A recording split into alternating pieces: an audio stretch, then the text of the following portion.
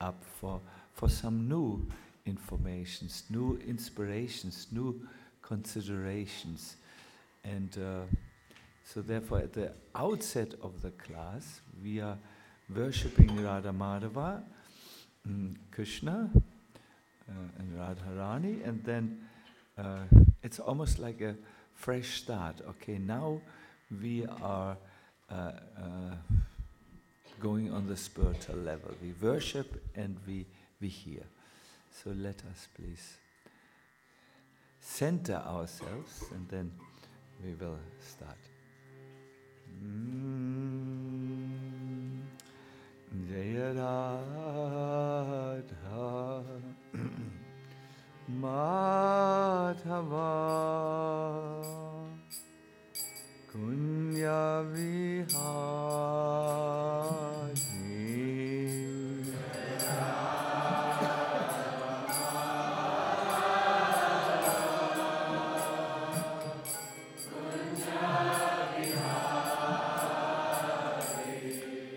Jaya Radha Madhava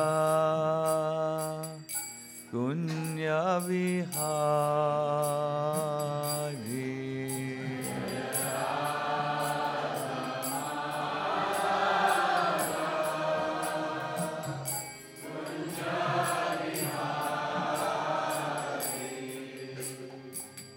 Gopi Jana Vallabha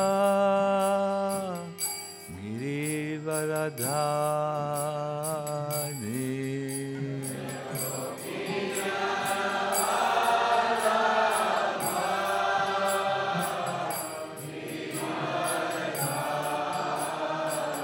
Gopi Jana Vallabha Girivaradhari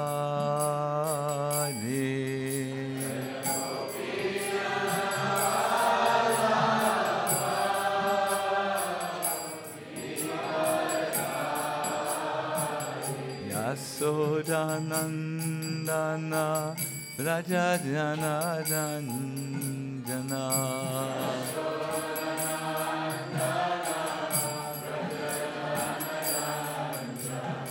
Yasodanandana Rajajana Ranjana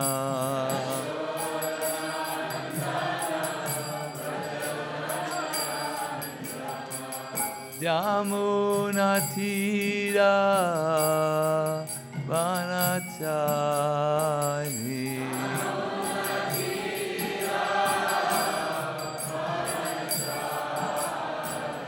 Yamuna Tira Vanachari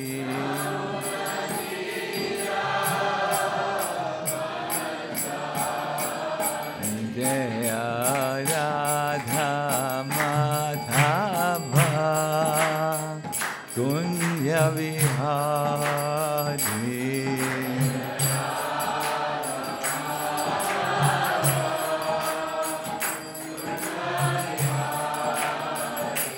Jaya Radha Madhava Kunya Vihari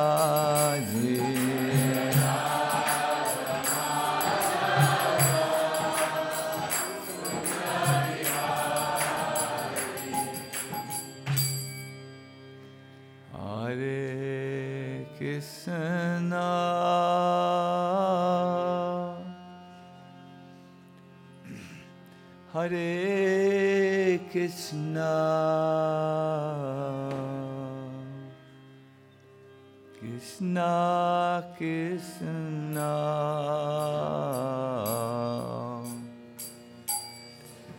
Hare Hare,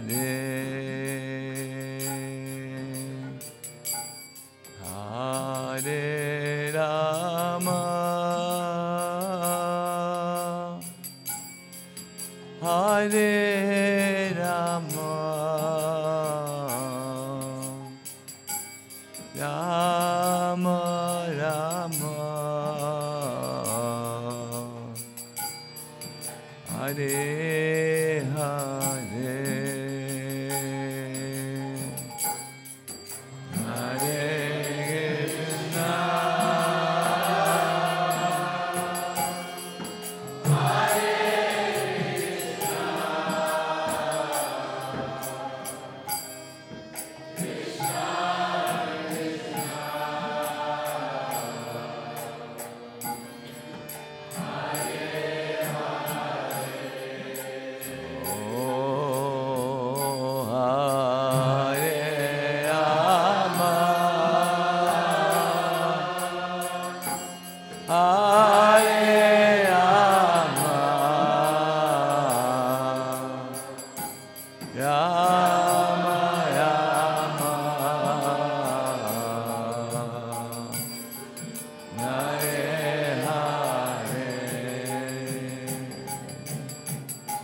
Hare Krishna, Hare Krishna, Krishna Krishna, Hare Hare, Hare Rama, Hare Rama, Rama Rama, Hare Hare,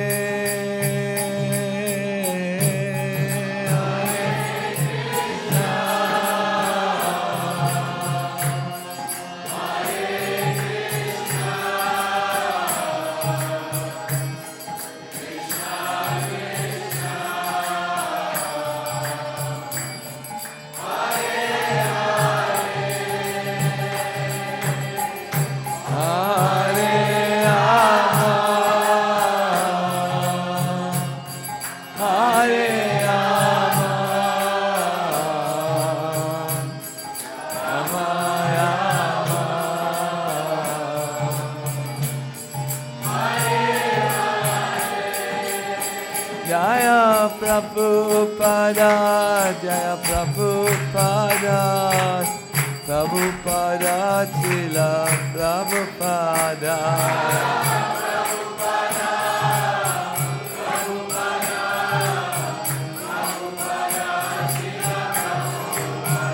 Jaya Gauranitai, Jaya Gauranitai, Gauranitai, Jaya Gauranitai.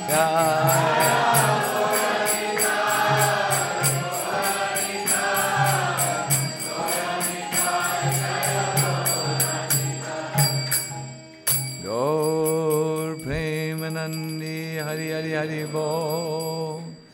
Hare Krishna. Oh, for me. Thank you.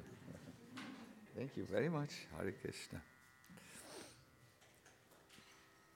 Very artfully put together. Nice. Hare Krishna, my dear everyone. Yesterday we were looking at the need to have alone time with Krishna, and we looked at Arjuna's example and Draupadi's examples, both examples of devotees, great devotees, who were flying their own planes, so to say.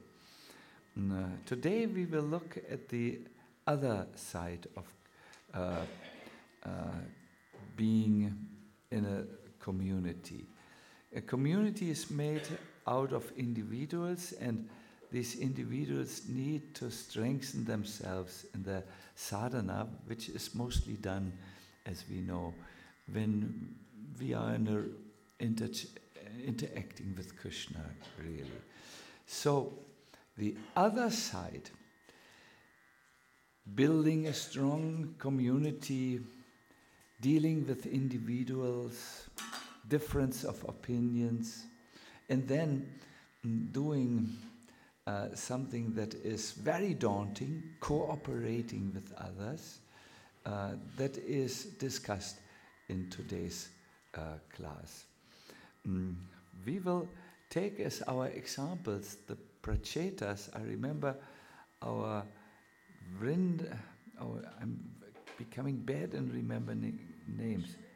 Vrinda Kishori, the talented dramatist, yes, was playing an excellent drama, really, in one of the previous Pandavasena mentorship retreats. So I will not talk so much about the Prachetas, but give the main principles and from there extract from these principles, extract something which is hopefully good for you, all of us here. So let's chant the Bhagavatam verse 438. It's really an all-time favorite of mine. I regularly read it because the purport is it's one of these pieces of writing where Prabhupada shows enormous brilliance of thought and expression also. Good. Om Namo Bhagavate Vasudevaya.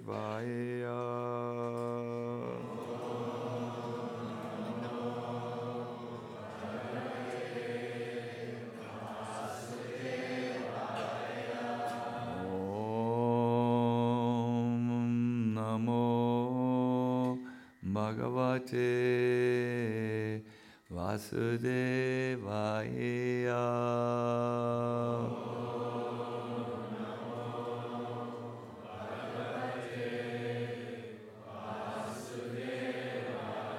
Om Namo Bhagavate Vasudevaya.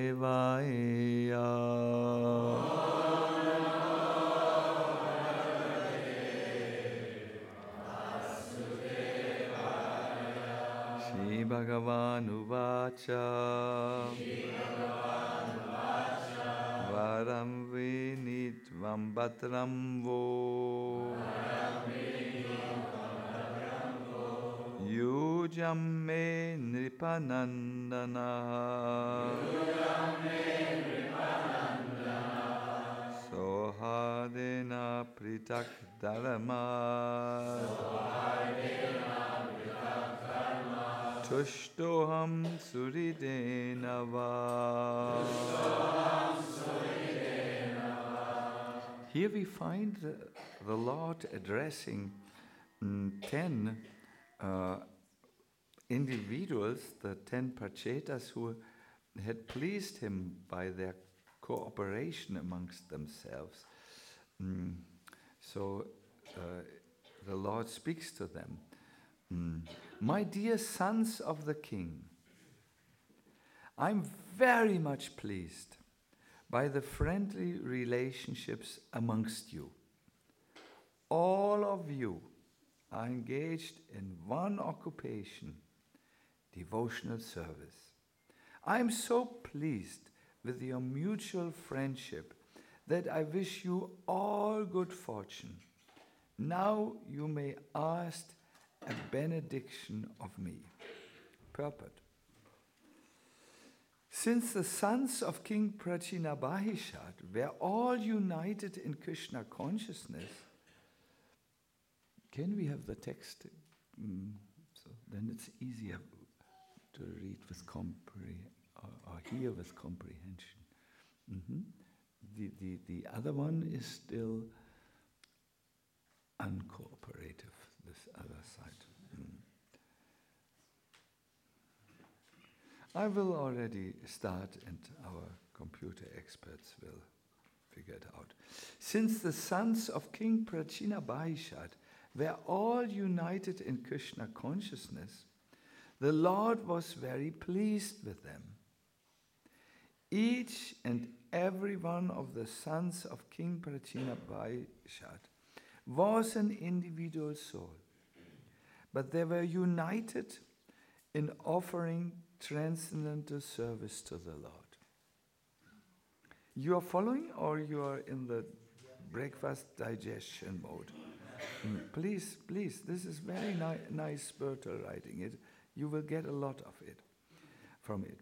The unity, listen to this sentence, it's so good, The unity of the individual souls attempting to satisfy the Supreme Lord or rendering service to the Lord is real unity.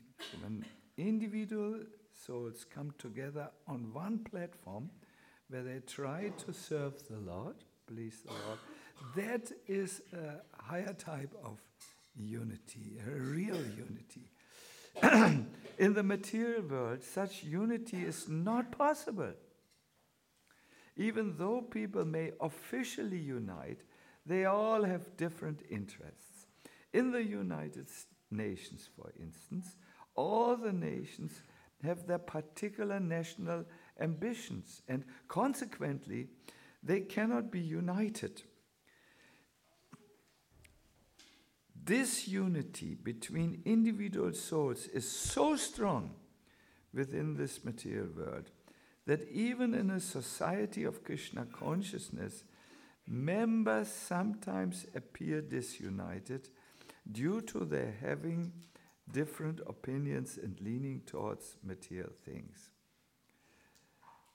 Yes, there is a lot of this going on and so on. And then Prabhupada says, actually, in Krishna consciousness, there cannot be two opinions. There's only one goal, to serve Krishna to one's best ability. If there is some disagreement over service, such disagreement is to be taken as spiritual. Those who are actually engaged in the service of the Supreme Personality of Godhead cannot be disunited in any circumstances. This makes the Supreme Personality of Godhead very happy and willing to award all kinds of benedictions to his devotees, as indicated in this verse. We can see that the Lord is immediately prepared to award all benedictions to the sons of King Prajnabahishat. Please join me in pronouncing the pranam mantras. Namo Om Vishnu Padaya Krishna Prasthaya Bhutale Srimate Bhakti Vedanta Swami Niti Namine Namaste Saraswati Deve Gauravani Vachayine Devasesha Sunyavari Askadyane Sararine Sri Krishna Chaitanya Prabhu Nityananda Advaita Gadadhara Srivasadi Gaura Bhaktavinda Hare Krishna Krishna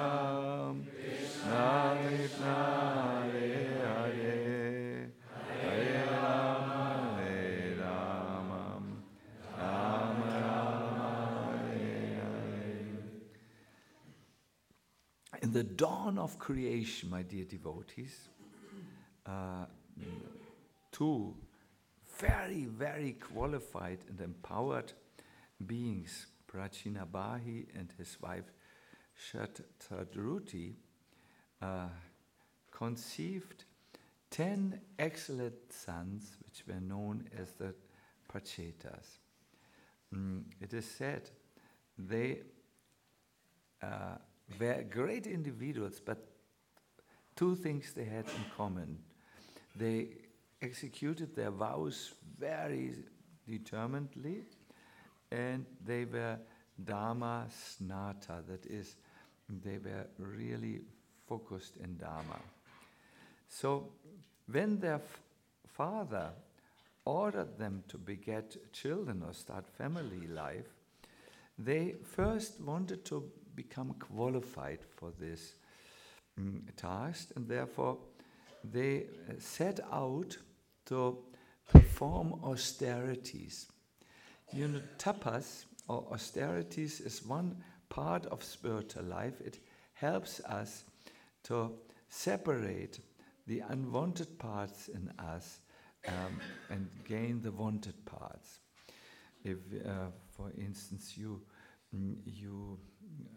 take to the austerity of rising early and executing your sadhana at that time, you will soon overcome laziness and develop determination in your life. Tapa is also known as heat, and if you apply heat, for instance, to a butter pot, the impurities will gather on the surface, and the pure ghee, transparently pure ghee, will assemble at the main part of the pot. So tapas is very important. It remains very important. It should never be given up, even if Krishna gives us wealth in our life and we can have a comfortable situation in our house. In the moment we give up this voluntary austerities for spiritual life, we become overgrown with material tendencies. It is therefore very good idea which the Prachetas entertained. They said, we will soon enter Grihastha life. We will have children. We will have possessions. We will build palaces for us. But let us first do some austerity so that we become qualified and will not become victimized by Kali or victimized by Adamic principles. Good. So they chose one place to do their austerities. It was an ocean. And when they were going there, they met the great, great, great Vaishnava, Lord Shiva, who saw what these highly qualified princes were about to do. And he became sympathetic and gave them instructions in chanting the Rudra Gita. So the Prachetas meditated on these verses, Jayantaha, they chanted Japantaha, and they worshipped Pujajanta for 10,000 years. They chanted this Rudra Gita. My dear devotees, I always read the Bhagavatam and from beginning to end, and then I start at the beginning again. And at the moment I'm at the Rudra Gita, at the Song of Lord Shiva, it's also known. It's really rich with spiritual inspiration. So the Prachetas satisfied Vishnu because of their austerities in the ocean and because of chanting the Rudra Gita. But there was something else that satisfied the Lord. It was that although they must have been, 10 princes, put 10 princes together, you can expect a lot of discussions amongst them. Although they were strong individuals, they had loving relationships with each other, and loving relationships is between man and woman. No, not that. They had mutual understandings and friendly relationships, and they assisted each other in this one occupation that is service. And at the end of their time, Krishna, or the Lord, appeared to them. He actually came in an 8-armed form with all items and weapons in his head. When he appeared, it is described that the darkness of the universe and the inner darkness just disappeared. And he spoke to them this verse. Let us look at it again. Maybe we can chant. It is such a nice verse. One moment. Here it is. Vadam vinitvam bhatram vo Yujame nripanandanaha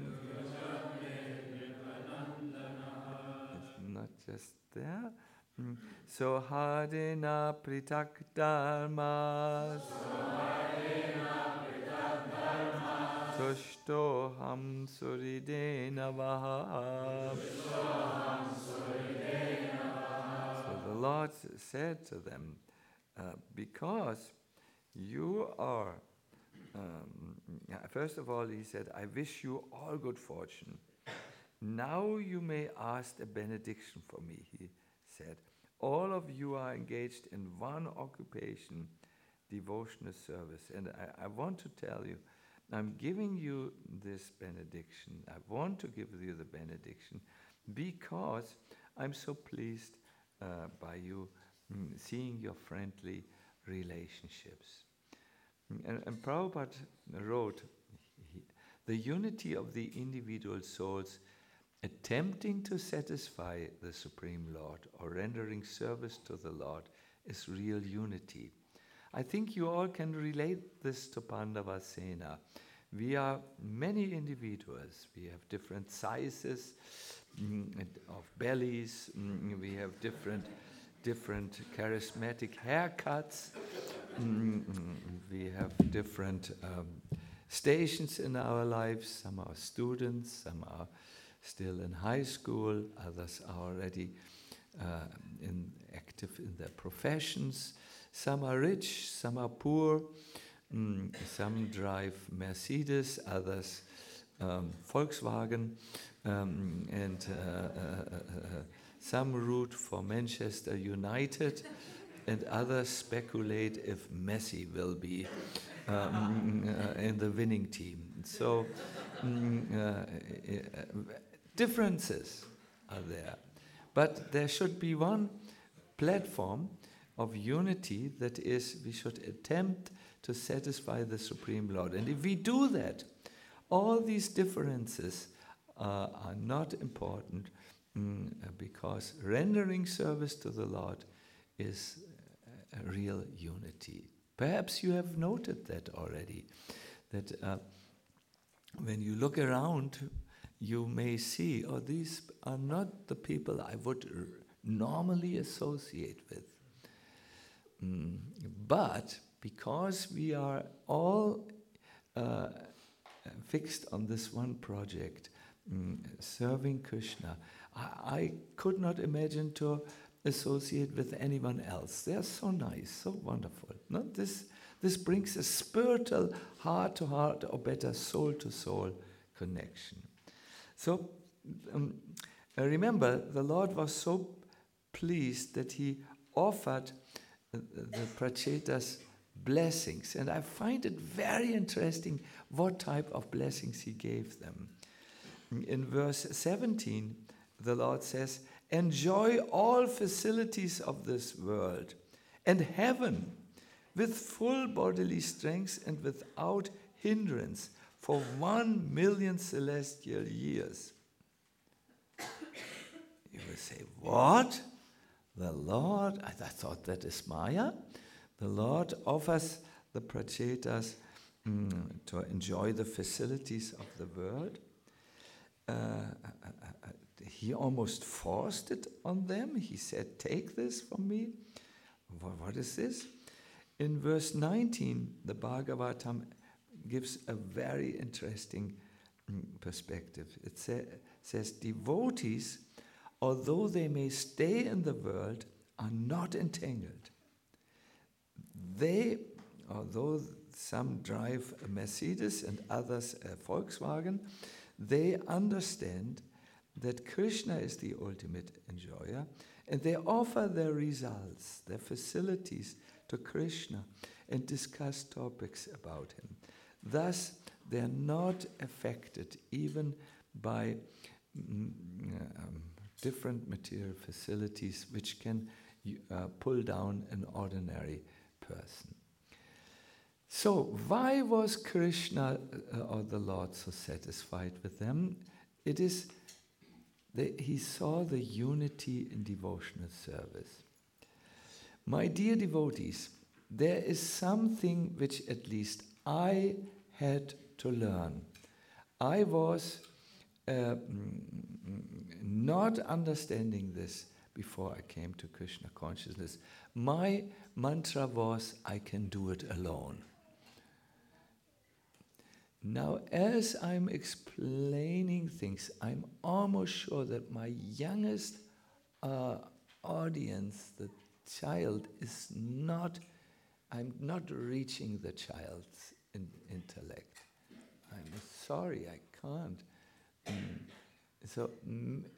So the child will talk, will be bored, and the mother will be engaged. Psh, psh, psh, psh, psh. And both are not having the benefit of the class. The child, because it is talking and thinking, and the mother, because it wants to calm down the child. So I suggest, why not go somewhere else with the child, listen later to the lecture, and in this way, children are very welcome in kirtan and in worship and so on, but in lectures we require a focused atmosphere. Good. I did not understand cooperation. I just had this mantra, let's do it alone. But early on, I heard one sentence, which it was already in Krishna consciousness. The sentence was, if you reach the top of a mountain alone, you did not climb a very high mountain. In other words, you can reach big goals in cooperation, but whatever you do alone, that's not so big, that's small. If you reach the top of a mountain alone, you did not climb a very high mountain. Prabhupada said, no one of us should think I have great ability. No. It is simply by cooperation that we can do big things. And then he said, united we stand, divided we fall. Yes. And then he said something very humble. He said, I need you to spread Krishna consciousness. I could not have done it alone, and I can also not alone spread Krishna consciousness. He himself spoke about this unity and service. Now, as we all know, cooperating and working together means to tolerate the differences of each other. And that can be a daunting, or another English word would be a challenging task, because it requires some differences, some tolerance. I remember when I joined the London Temple, I did not know that you cannot take sacred books into the toilet. My preferred reading place, where I was absolutely at peace, was the facilities. So one morning I came out of the toilet. I was there for probably half an hour, because most of the time was spent in reading this fascinating literature. And I came out, I had a Krishna book on the one hand and the Bhagavad Gita in another. And I was in the best possible mood, you know. And then I met a devotee, older devotee, I will not tell you the name. And he, first of all,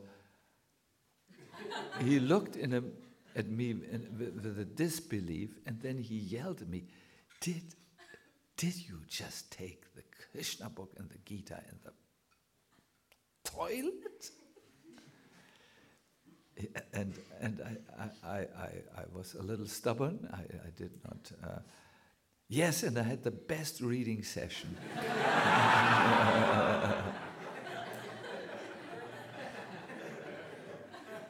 So this I didn't know better.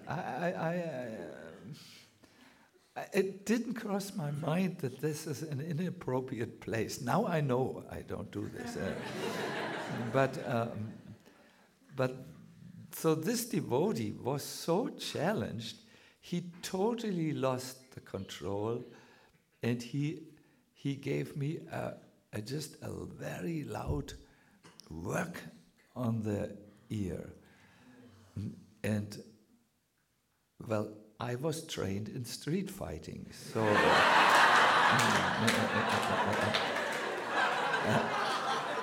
so I immediately changed my position.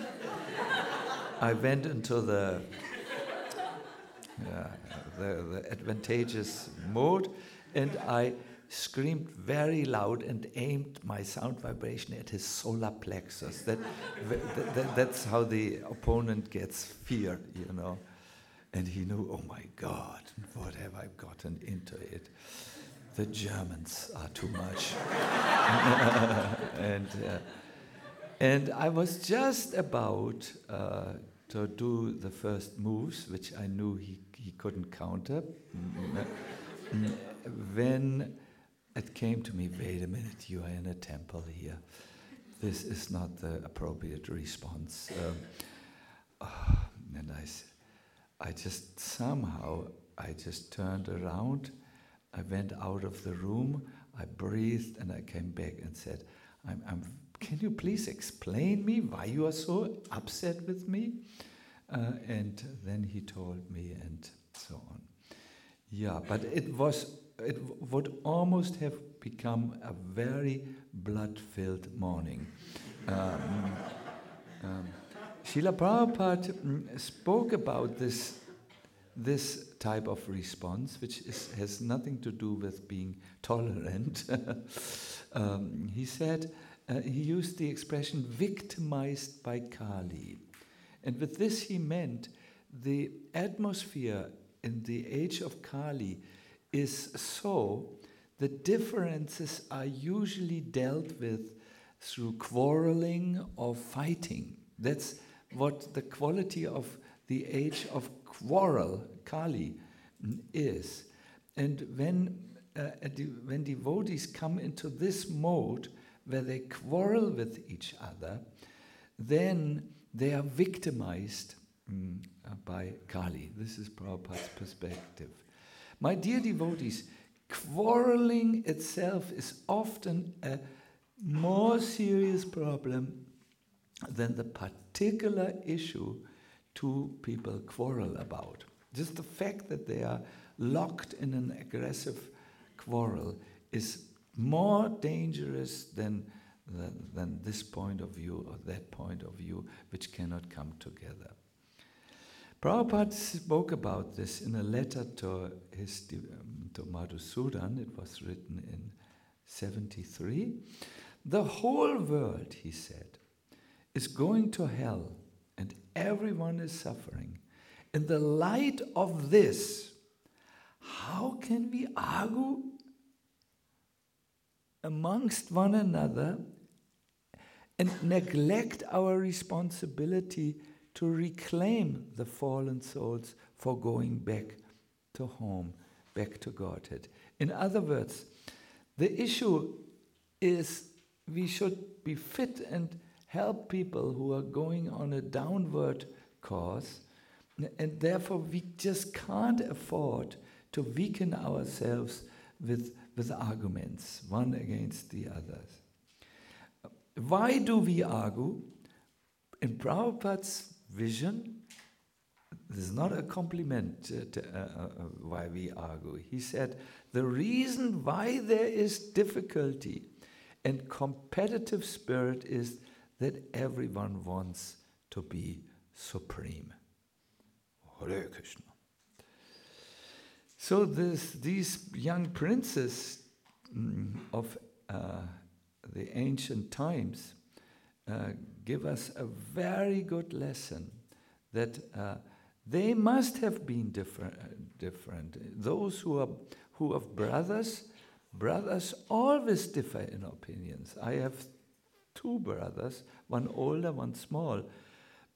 if you see us next to each other, we couldn't be more different. And we are discussing, we used to argue like anything. That's normal. Even I heard saintly Gaur Krishna was quarreling with saintly Nimai. Brothers quarrel. That is normal. But they can't afford to quarrel when it comes to doing a bigger, being there for a bigger mission. And every one of us who has difficulties in cooperating must reflect, is it so important now? Is my view or my need to be right so important that the bigger mission, the bigger responsibility, the bigger subject is suffering? And as we face these things, these questions, I want to refer you to a morning work which Srila Prabhupada had, where he discussed personal weaknesses. He was asked by one devotee, what is the devotee's biggest enemy?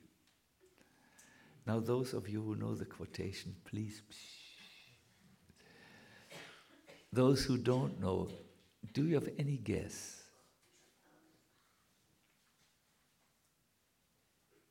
What is the devotee's biggest enemy? I know when someone like me has already the point, then it's difficult to say something because maybe, or most probably, you're not on the line. But don't be unnecessarily shy. What is the biggest enemy? I think you would, in ISKCON, the normal answer of an ISKCON devotee who is not overwhelmed by temporary shyness would be the mind is the biggest enemy. Huh? You have heard this? Have you heard this before? No, yes. I'm not interested in this. So, what Prabhupada was asked here, what is the devotee's biggest enemy? And then Prabhupada answered, he himself. He is his greatest enemy. You must become your friend. You, Satchidananda Swami, become the friend of Satchidananda Swami. Don't act against his interest, So yes. Therefore, we are sometimes not able to sacrifice for a bigger cause, and we are just only interested in our so-called need to be right. And here comes the next and last part of this lecture. My dear devotees, for practicing Krishna consciousness, you need to become humble. Have you heard this before? No. Yes. Middle. Yes. There is a verse which all ISKCON devotees know so much that they get bored when they hear it, but I promise it will be a new take on it, and it will have a lot to do with you, this verse. Trinadapi sunichena taro iva sahishnuna amanena manadena kirtaniya sadari. One who thinks himself lower than the grass, who's more tolerant than even a tree, and who does not expect personal honor, yet is always prepared to give all respect to others, can very easily always chant the holy name of the Lord. Humility. Humility is an empty word for most of us. We've heard it so much, but we don't have a grasp on it. My dear devotees, I once heard a lecture by Bhaktivigyan Goswami Maharaj, who, in my mind, uncovered what it means to be humble. Some of you were able to participate in the japa, group japa, which we did this morning. And we heard to chant properly, we have to use body, mind, and heart. In the same way, to be humble, you have to root or anchor humility in these three areas. Otherwise, you will always suffer from this illusion of wanting to be supreme or right, if you want a modern word for this. What do you do with your heart? When you read the songs of the Acharyas, you will always feel they repent. Oh no, what have I become since I separated from you, Krishna? They sincerely repent. The heart is thinking, oh, I'm in a compromised situation. I'm separated from Krishna, my true friend. What to do with the mind? How to anchor humility in the mind? You need to look at your life and see that you are maybe not the supreme, that you make mistakes. You have to honestly confront, as Naveen Krishna said yesterday in this brilliant session, question and answer. You have to look with honesty and practice some self-regulation. No, the mind. This is something which you need to do with your understanding mind. What do you do with the body to practice humility? Any idea? No. Yes. What? Bow down, mister. Yes. And bowing down can be done very quickly. Jump. It takes, I've measured it when I'm fast, it's 17 seconds and 1 millisecond. But with the body, you should offer menial service. It's very important. No? A ritual bowing down is simple, or the abbreviated modern ISKCO version, touch your heart, not your head.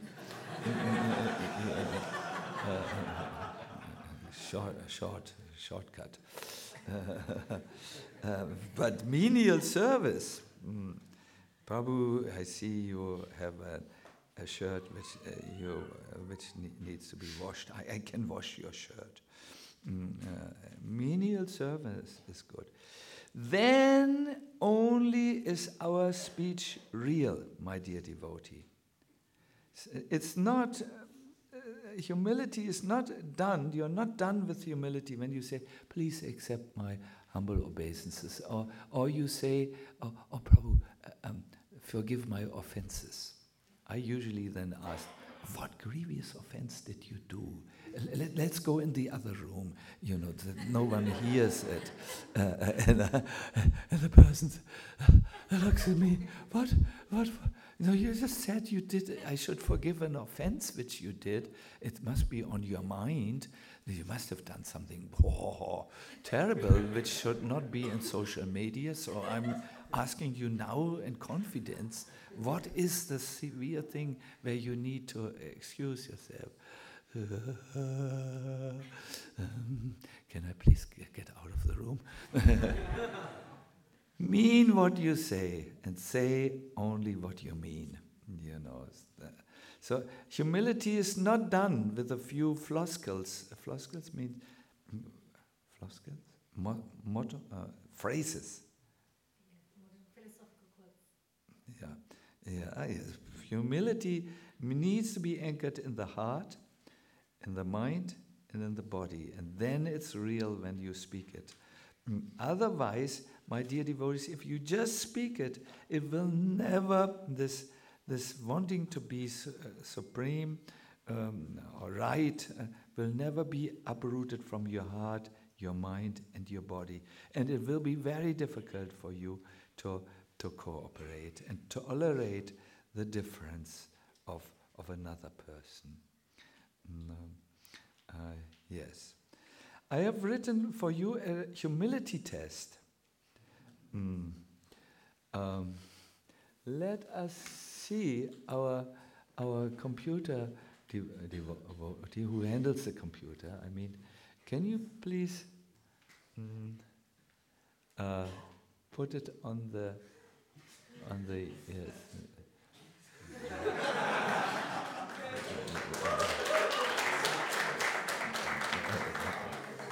Teamwork, no? Cooperation. Yes.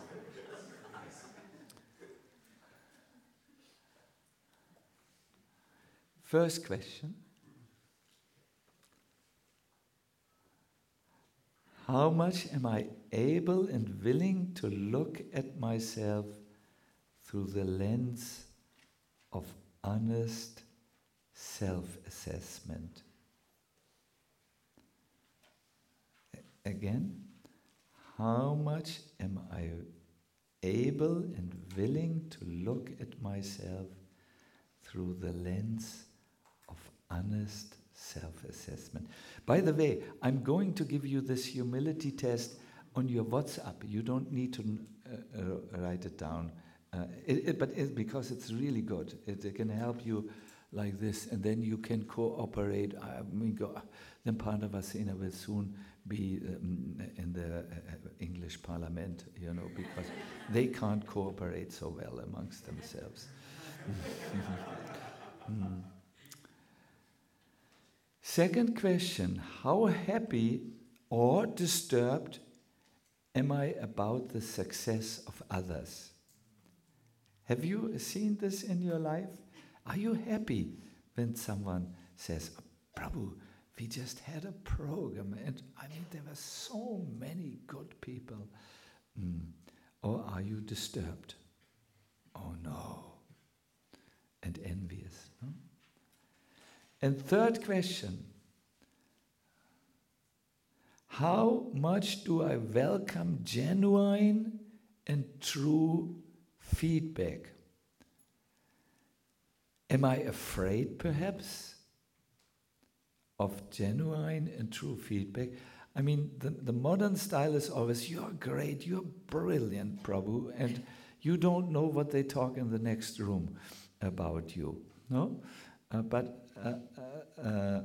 it's nowadays people don't give genuine and true feedback because they have motives. They want to be liked by you maybe and get a simply wonderful or whatever.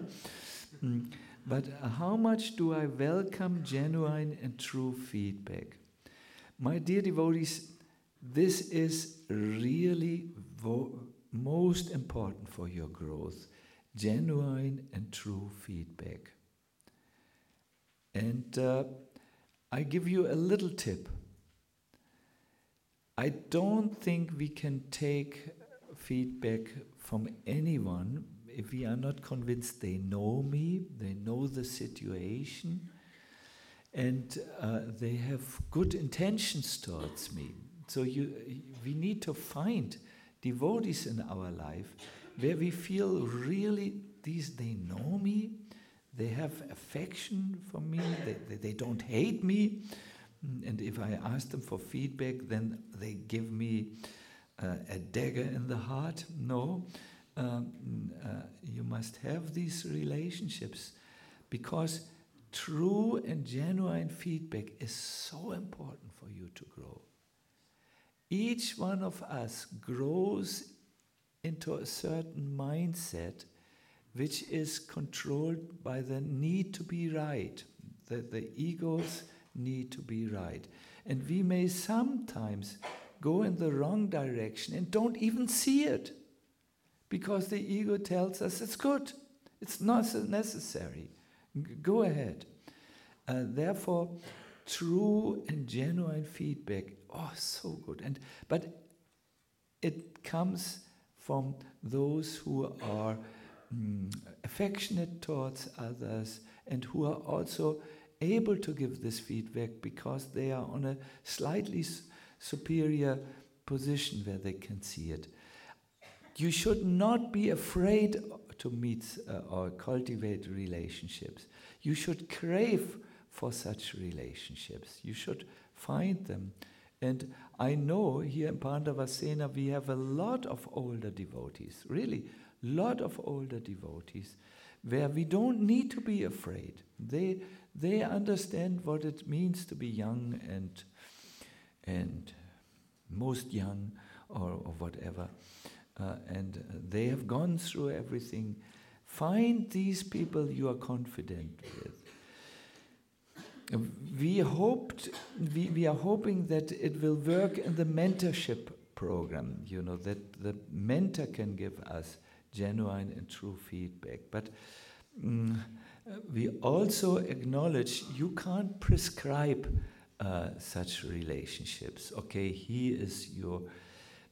So if you feel in the mentorship program, well, I can ask my mentor many questions, but if I tell him what web pages I look at when no one looks at me, then I'm finished.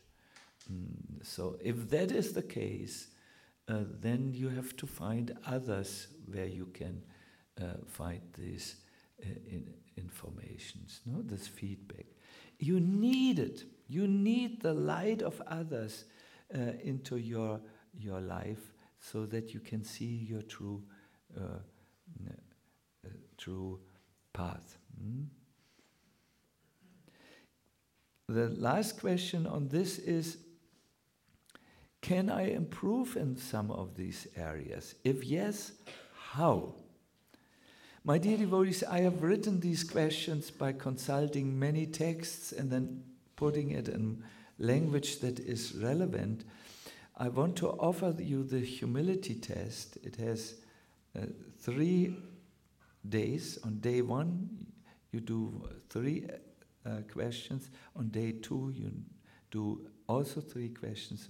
On day 3, when you're almost enlightened, you do another set of 3 questions. And that, that is... I'm most happy about the ending. What can I do to make someone's day in Pandavasena better? That's the last question. But you come to it by a process. This it is my gift to you. We can request. Who do we request? Who can send it to them? Yes, we can send it out.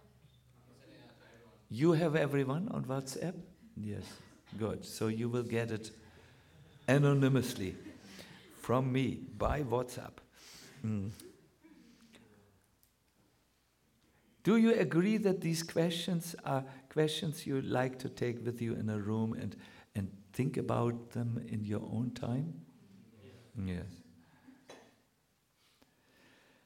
Cooperation pleases Krishna. That's the spiritual component of cooperation. The other more pragmatic perspective is by cooperation you can climb a much higher mountain than without cooperating with others. I have a disciple. She's a lady who is in a very high position of the German criminal police. I mean, very high position. She said to me, I often confront criminals. What should I do, Guru Maharaj? Here, what should you do? What do you mean? Yeah, I need to use my gun. So what are the options? I say, well, I can aim at the heart, or I can aim at the knees. I mean, as I said, I'm a monk. I mean, this is not my area of competence, But if I'm asked if you can reach your goal by less violence, use less violence. But maybe you should ask with a more Nishinga Swami, you know. I said, I can't, I'm doing something else. I'm studying the scriptures and all. You cannot ask me, you cannot get absolute answers on this, but yes. So she just was in the German TV. She was mountaineering. You know, she has to stay, you know, she has to fight evil, and she has to be in, or at least know what to do. Now she orders these troops, you know, who go and eclipse evil. So she did mountain climbing, and she chose a mountain which was challenging, and she didn't have enough strength to do the last part and needed to be saved with a helicopter. It was all on TV. She said in the interview, she said, yeah, I chose a mountain because I thought this is a high mountain, and I went with a team on the mountain, because you can only climb the mountain with a team, such a high mountain. But my team was not cooperating. You know, so therefore there was danger. With cooperation, that is my point, you can climb the highest mountains. And that is the more pragmatic perspective. But being spiritually minded, I would like to say this, put the spiritual perspective in front. Krishna is satisfied when you cooperate, because in the process of cooperation, you will have to practice tolerance, and that means you will have to give up your own point of view, and you have to see the viewpoint of others. Hare Krishna. I will now look secretly at the wristwatch. Oh, we are not so late. Prabhus, what's wrong with me? Hare Krishna. I would like to see if you have any questions on cooperation. Have you, wasn't that nice to hear this dimension of what humility, how you can anchor humility in your personality? You go in your heart. What do you do with the heart? Oh, you're so listening so attentively. I'm so impressed by you. Excuse me? Yeah, that's good. Always, yeah. Yes, now it comes. You repent. You go and the acharyas, your point is well taken, by the way, they repent a lot in their prayers. No, there is a section in prayer, it is Dainya Bodhika, where you repent your fallen condition. No? Then what do you do with your mind to get to anchor humility?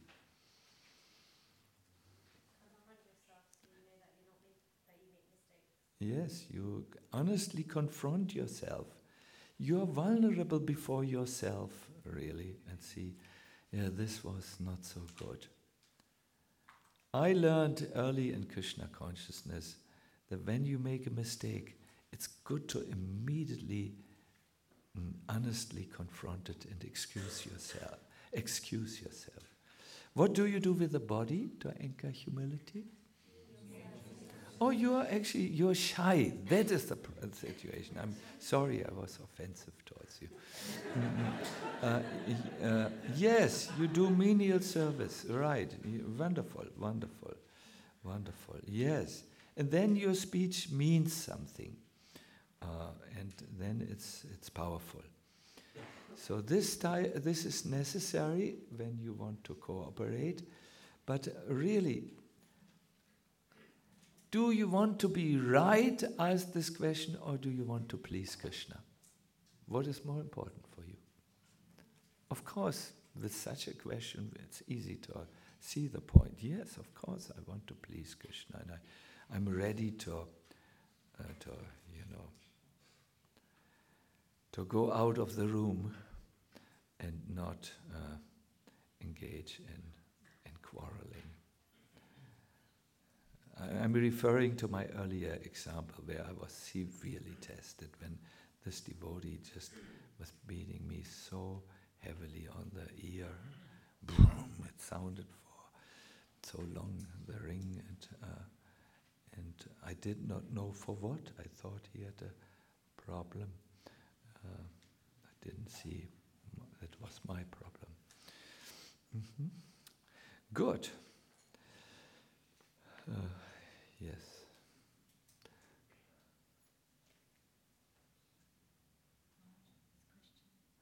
Yes. I have so much nectar I want to give it to you. Where is the question? Yes. Kishan. We have a microphone for you, Kishan. Thank you, Maharaj. I very much appreciate the humility test. And on the second part, if we do notice ourselves becoming disturbed by the success of others, I was wondering if you have any advice to give in that moment, how to deal with that? Yeah. Why do we become disturbed when we see the success of others? I really feel it is because we have a wrong concept of what is success. We place success in the area of achievements, and ISKCON has become a high achievement society. We are very much achieving on various frontiers. But is that these achievements, they are good for offering to Krishna, they're wonderful, but is this the success of my devotional life?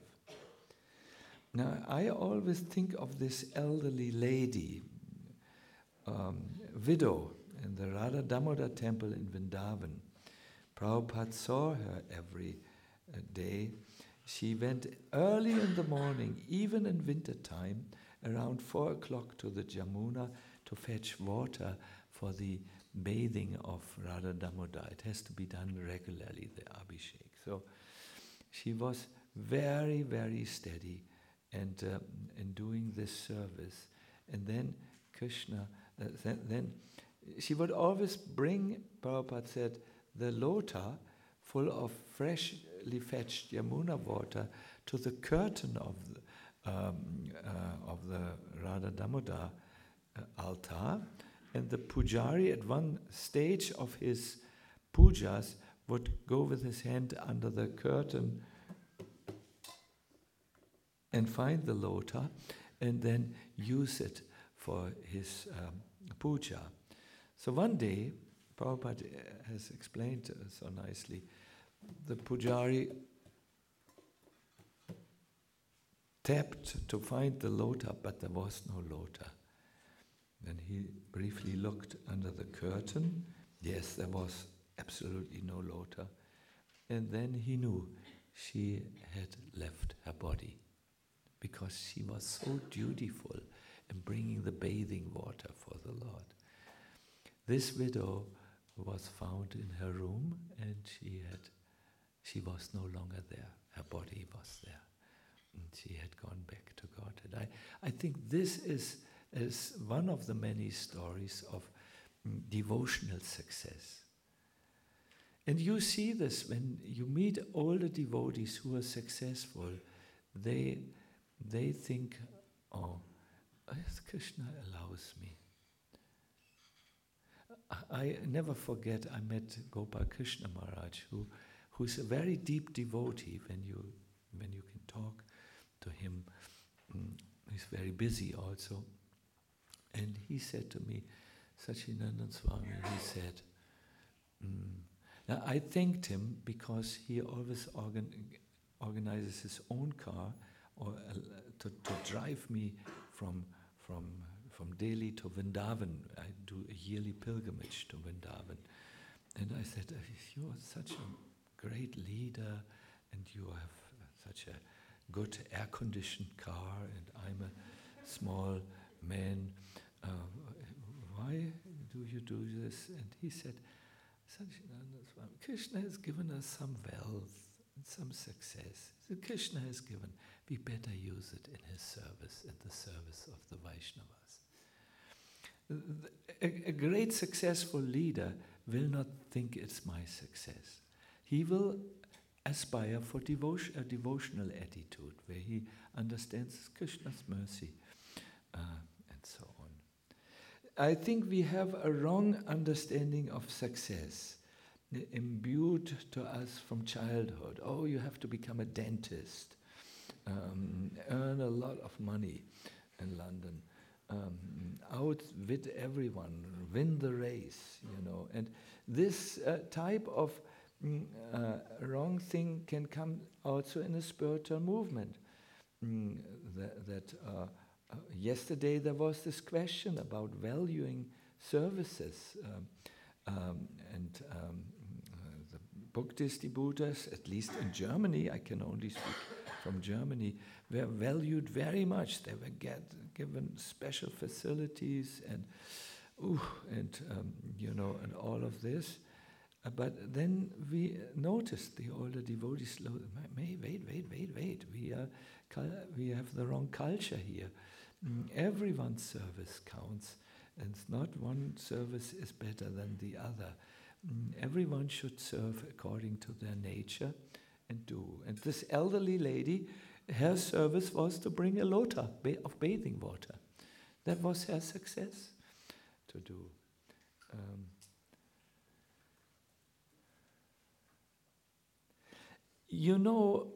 Kishan, I understand this also.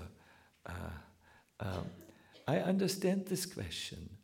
I have found in my heart also enviousness or jealousy towards more successful God brothers.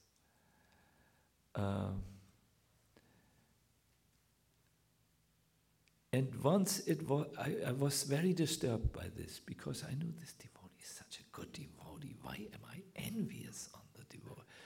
But the envy had overwhelmed my heart, and I just couldn't drive it out. So I decided to go to him and say, this is not the most palatable meeting. Please give me your permission to speak what is in my heart. And the devotee said, of course, tell me. And I said, you are doing such wonderful service, and I feel so useless in comparison. And then some unpalatable feeling develops.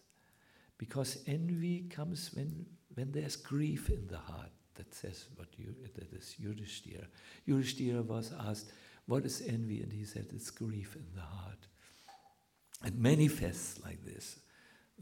We think, I'm not good enough. And this devotee was really very kind to me. He was an older devotee, and I don't wish to give his name here because that was a private conversation and so on. And he said, see, I also know this feeling which you describe, but I have come to understand that Prabhupada loves all of us, irregardless how much we do, And he said, I like to think that my successes are also the successes of you and all my God brothers. And then I thought, was this just a nice thought, or is there some substance to thinking like this? And yes, Kishan, there is substance in it when we are in a mood of cooperation.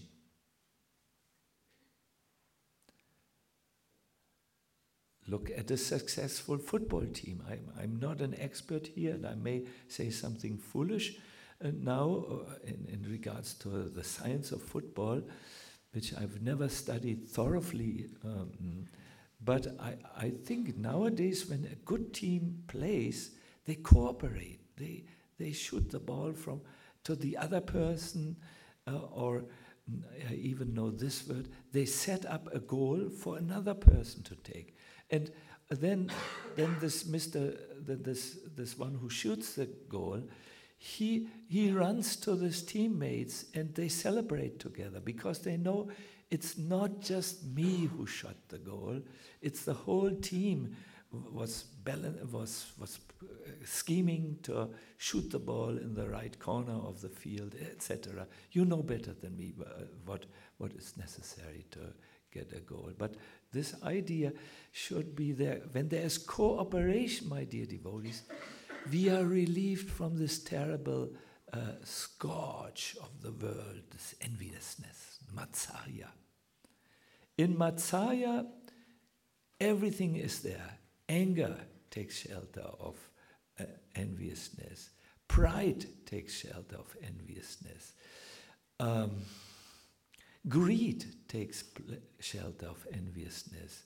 This is Bhaktivinoda Thakur, what I'm citing now. All the bad qualities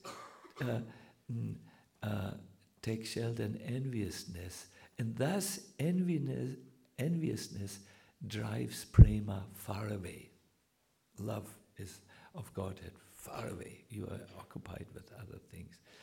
So, what to do when this comes, and it is likely that it comes, then again, check your value system. Is it right? Are you only successful if you shoot the goal, or is it enough to help in some ways? I'm speaking figuratively.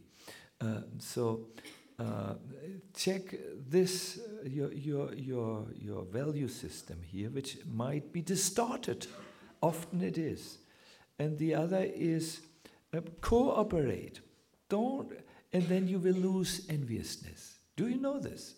When you cooperate with someone or with others, you come on a different level of the game of life when you cooperate. You are not a cooperative devotee feels the successes of others are his, and everyone in the team feels like this. But when there is bickering and no cooperation, competing, then of course there will be enviousness. Yes. Hare Krishna. I'm seeing our Rasa Bihari, right?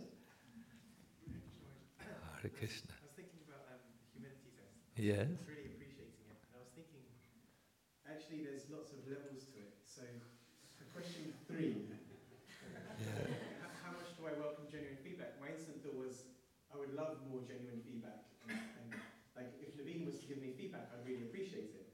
But then I thought, how much do I welcome genuine feedback from my wife? Like, depending on who's giving the feedback, I would welcome it differently. So it's almost like there's just different levels to it. Rasa Bihari Prabhu, your point is very well taken, and therefore I'm really recommending, please find those who, where you can take it, because, genuine feedback must be also given by someone who knows the area in which he is feedbacking. If someone who doesn't give lectures tells me, "Oh, Satchidananda Swami, a great lecture," I have many thoughts on this. I say, I go like this, and I'm trying my best, but I think, what do you know about lecturing? But I'm not saying, that would be so rude. You understand, if someone knows the field and gives feedback, then it is, I can take it with benefit. I'm sorry, I'm expressing a little humorously. It doesn't have to do with the relation. This person may be my best example in kirtan, the best kirtan devotee I can imagine.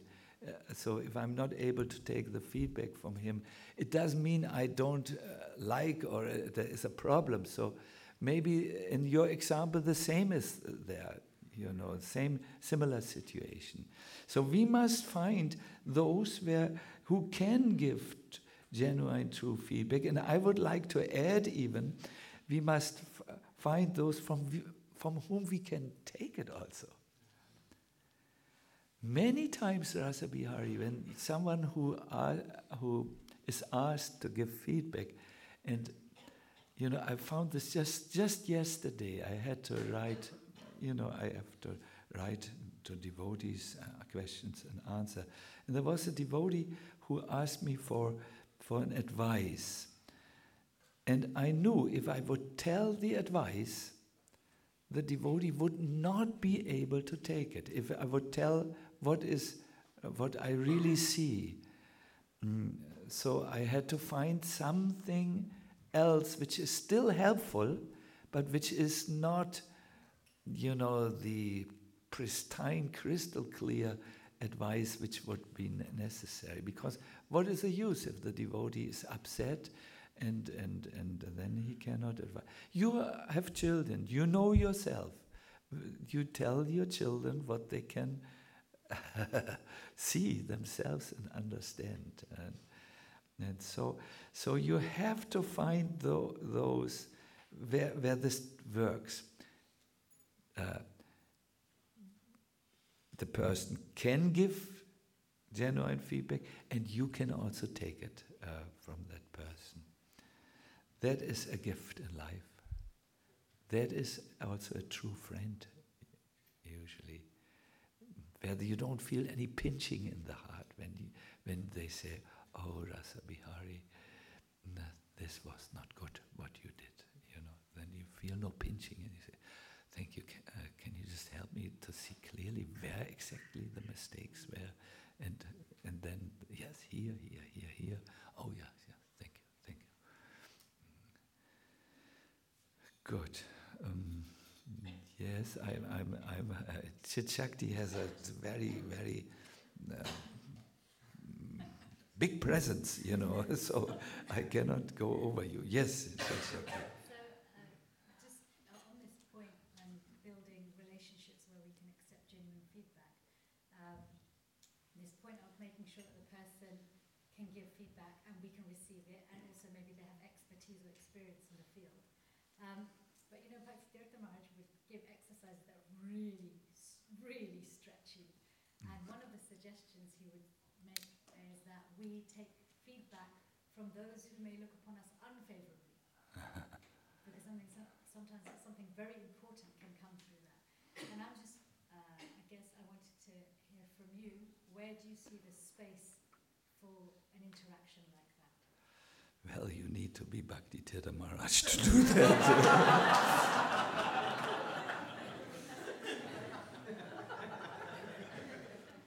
And he did it. But also for him it was not easy sometimes. He would cry in my presence. But he would stand up to that task because he was so dedicated to spiritual advancement. He would do everything, even rise at 2 o'clock in the morning and every day and chant extra rounds and so on. He was so determined. Why do the master class if you have not done the apprentice class? Start with the apprentice class. And then you work your way up to the master class. This is master class. What Maharaji, very high level. Oh, Maharaji is very high level. Yes. Good. Yes, Vrindavan Bihari. Vrindavan Bihari, isn't it? Yes. We have a microphone for you. You already have. Yes. You talked about how in Germany where glorifying the book distributors, the culture was bad because other people didn't feel valued.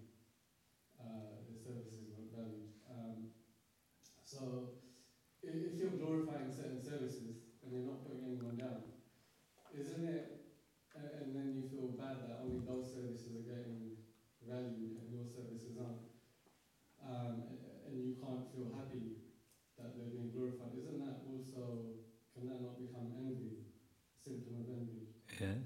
Yes, certainly.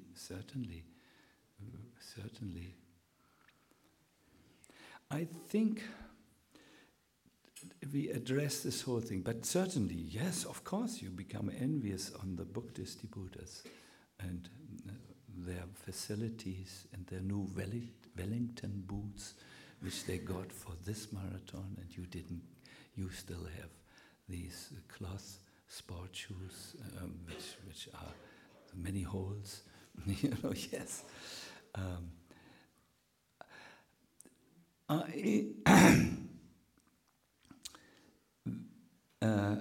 I once saw a letter.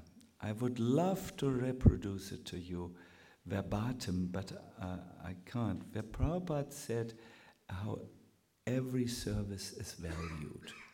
And we need, as devotees, we need to understand that and not go with the wrong understanding of the wrong concepts, and then suffer because we have enviousness and all these unnecessary feelings. And Srila Prabhupada, you all know, he said to become a devotee, it doesn't mean that an ant has to become an elephant. Let the ant do, and let the elephant do, according to their capacity. And there is this well-known story about Lord Rama praising the squirrel who put some dust in as his contribution for the building of the bridge, and Hanuman. He said, both of your services are the same. Hanuman, you can throw boulders and rocks into the ocean in my service, and the squirrel puts dust in the ocean. We all know this, have heard this. It is told in many versions.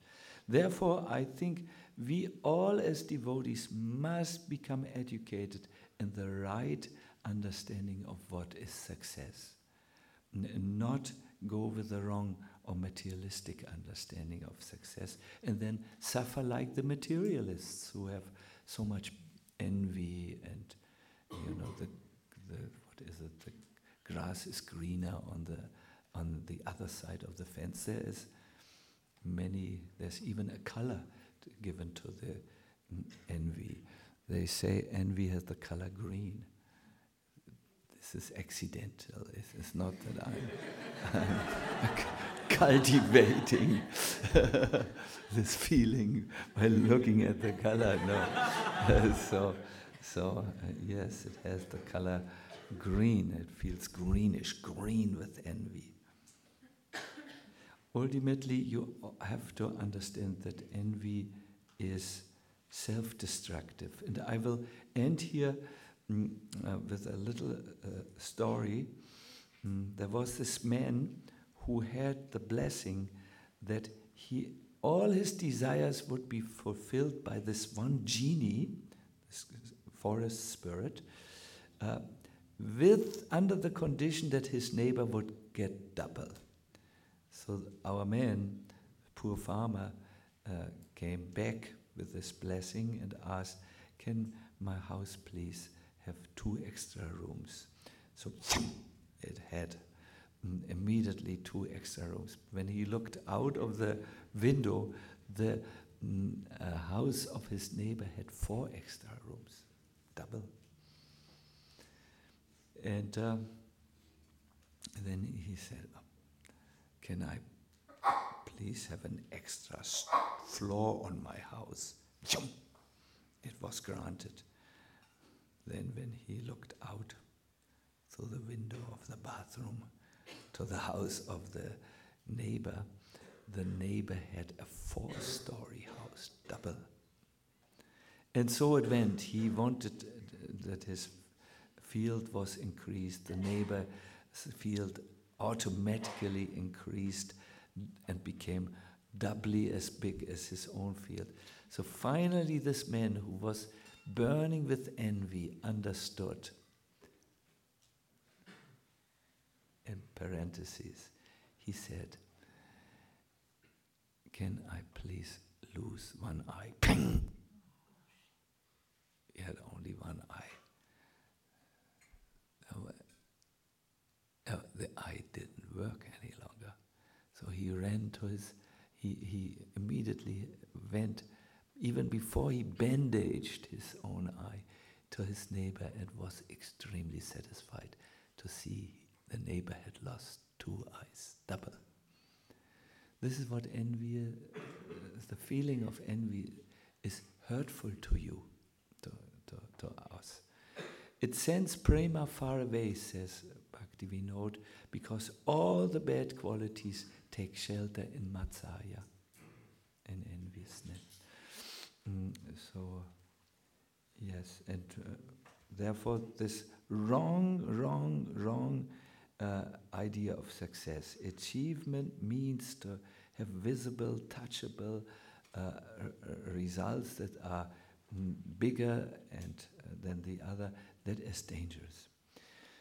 Having said this, I thank you very, very much, and I can only send you the full humility test after tomorrow's class, because tomorrow's class a surprise will come.